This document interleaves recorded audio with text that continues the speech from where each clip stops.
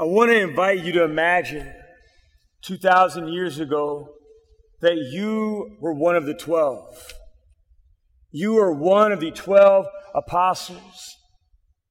And after you have your initial encounter with Jesus, you leave everything to follow him. And you leave everyone. You leave your job. You leave your home. You leave your family. You leave your friends. You leave absolutely everything and everyone that you know to follow Jesus. And for 3 years, you walk with Christ. And you participate in ministry. You heal the sick in his name, and you watch the dead being raised. You see the Lord walk on water and cast out demons. You participate in prayer with him on a daily basis in the morning and the evening and at night. You travel with him all over town. For 3 years, you give up everything to be with Jesus. And after 3 years of ministry with the Lord, you have the Last Supper with him. And at the Last Supper, he tells you and the others, you will all abandon me. And you think to yourself, there's no way that I'm going to abandon you, Jesus. I gave up everything for you just to be with you. I'm not going to abandon you. And then after he tells you this, you go out with him into the garden, and he goes to pray, and he says, just sit here and watch and pray for 1 hour. And one by one, each and every single one of you fall asleep. Not just you, but like everybody. Peter's sleeping. James is sleeping. John is sleeping. Everybody's asleep. No one can pray. No one can do this one small thing that Jesus asked.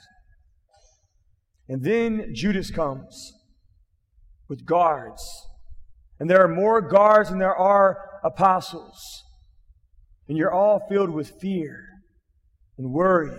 And a fight breaks out, and Peter begins to fight, but then there's just too many of them, and one by one, you notice each one of the apostles running away. And because they're all doing it, and it's a traumatic event because you're watching Jesus, this man that you gave everything up for, you're watching him get beat up too, and now you're afraid as well. And so with everyone else who's afraid, you run away. And then Jesus Christ is put in prison, he's put on trial,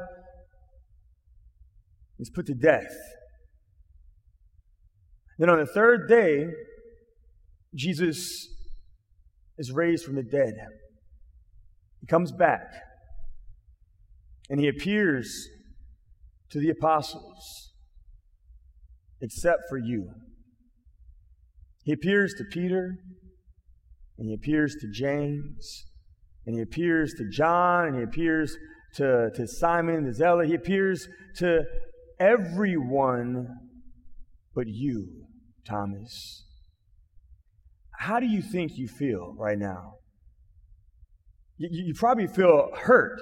You probably feel a little betrayed, right? Because, I know I sinned against you, God. I know I messed up. I did mess up, but so did they. Everyone messed up. Everyone left you. Everyone abandoned you. Everyone betrayed you. Everyone sinned against you, God. Everyone did. So why would you then go to them and not me? I don't get it. We all sinned against you. Yeah, you told us we would do it, and we did it, but why would you go to them and say, peace be with you, to them, and show them your wounds, and breathe your spirit on them, and give them the gift to absolve sins through the sacrament of reconciliation when you knew that I wouldn't be there? Why would you know this? Because you're God.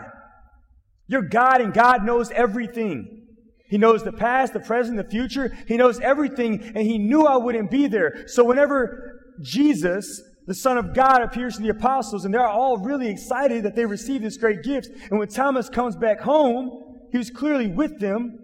He comes back home, and Jesus is gone, and say, guess what? We saw him. Of course he's going to say, I don't believe you. I won't believe you.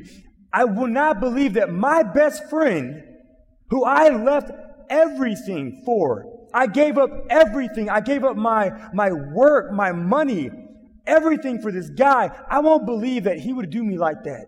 He would not appear to y'all, not to me. Unless I see it with my own eyes and touch it with my own hands, I'm not going to believe. Do you see this story a little bit different now? We call him Doubting Thomas, but he was really hurting. But the beautiful thing about Thomas is that he was hurting and he didn't keep it inside. How many of us, whenever we're experiencing pain or suffering, we just keep it all to ourselves? We don't actually acknowledge it. And we don't relate it to anybody. We don't relate it to a counselor. We don't relate it to the priest. We don't relate it to God. We just keep it all inside. And then we go to prayer. We come to church with a fake mask on. We come here and we act like everything's okay. And we sing praises to God. Hallelujah to God. And we love you, God. And we worship you, God. We adore you, God. Everything's great. And we do our Fathers and our Hail Marys and our Glory Bees. And then we go. But we were never authentic with God. We were fake. We were fake in the presence of the Lord. We came here upset, but we put on this show that I'm not upset.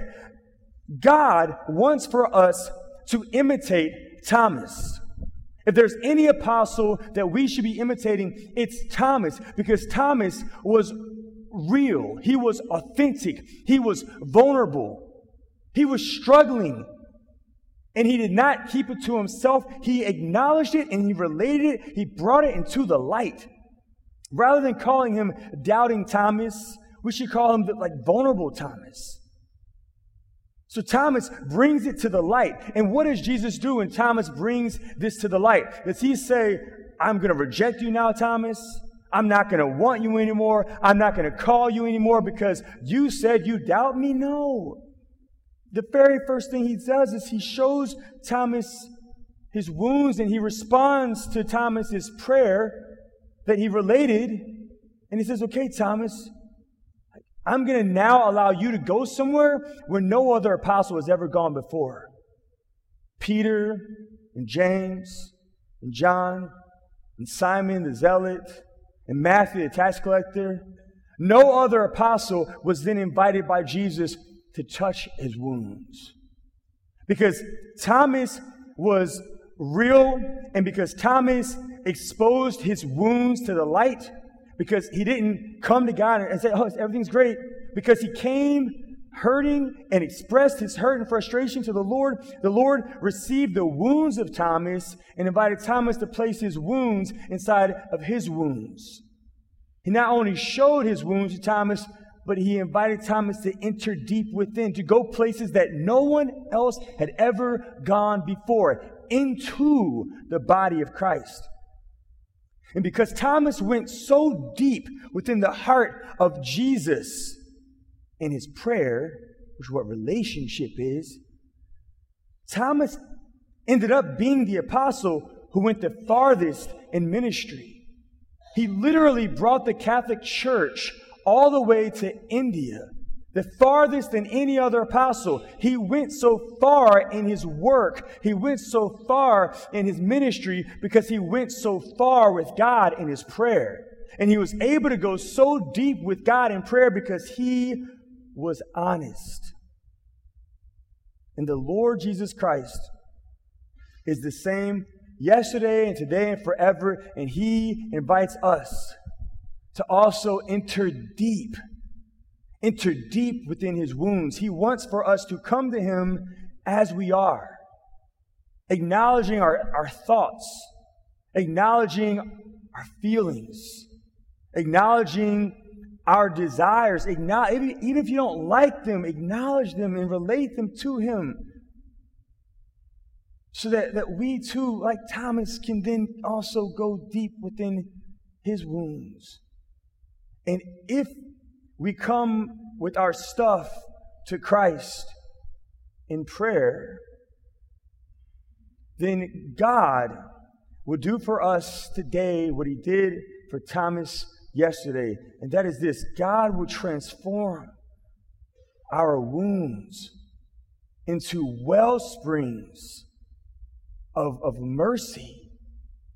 And these well springs of mercy will not just be well springs of mercy just for me, but they will be well springs of mercy for others, so that this encounter that I now have had with God, because I came to God as I am, will be a bridge for other people to also come to him.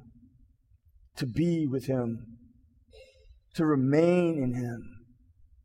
And if we can persevere in remaining in an authentic and in a real and a vulnerable relationship with God, with Jesus on earth, then our Lord promises us that we will abide together in relationship with God, Father and Son and Spirit, not only while we are on earth, but forever in the kingdom of heaven.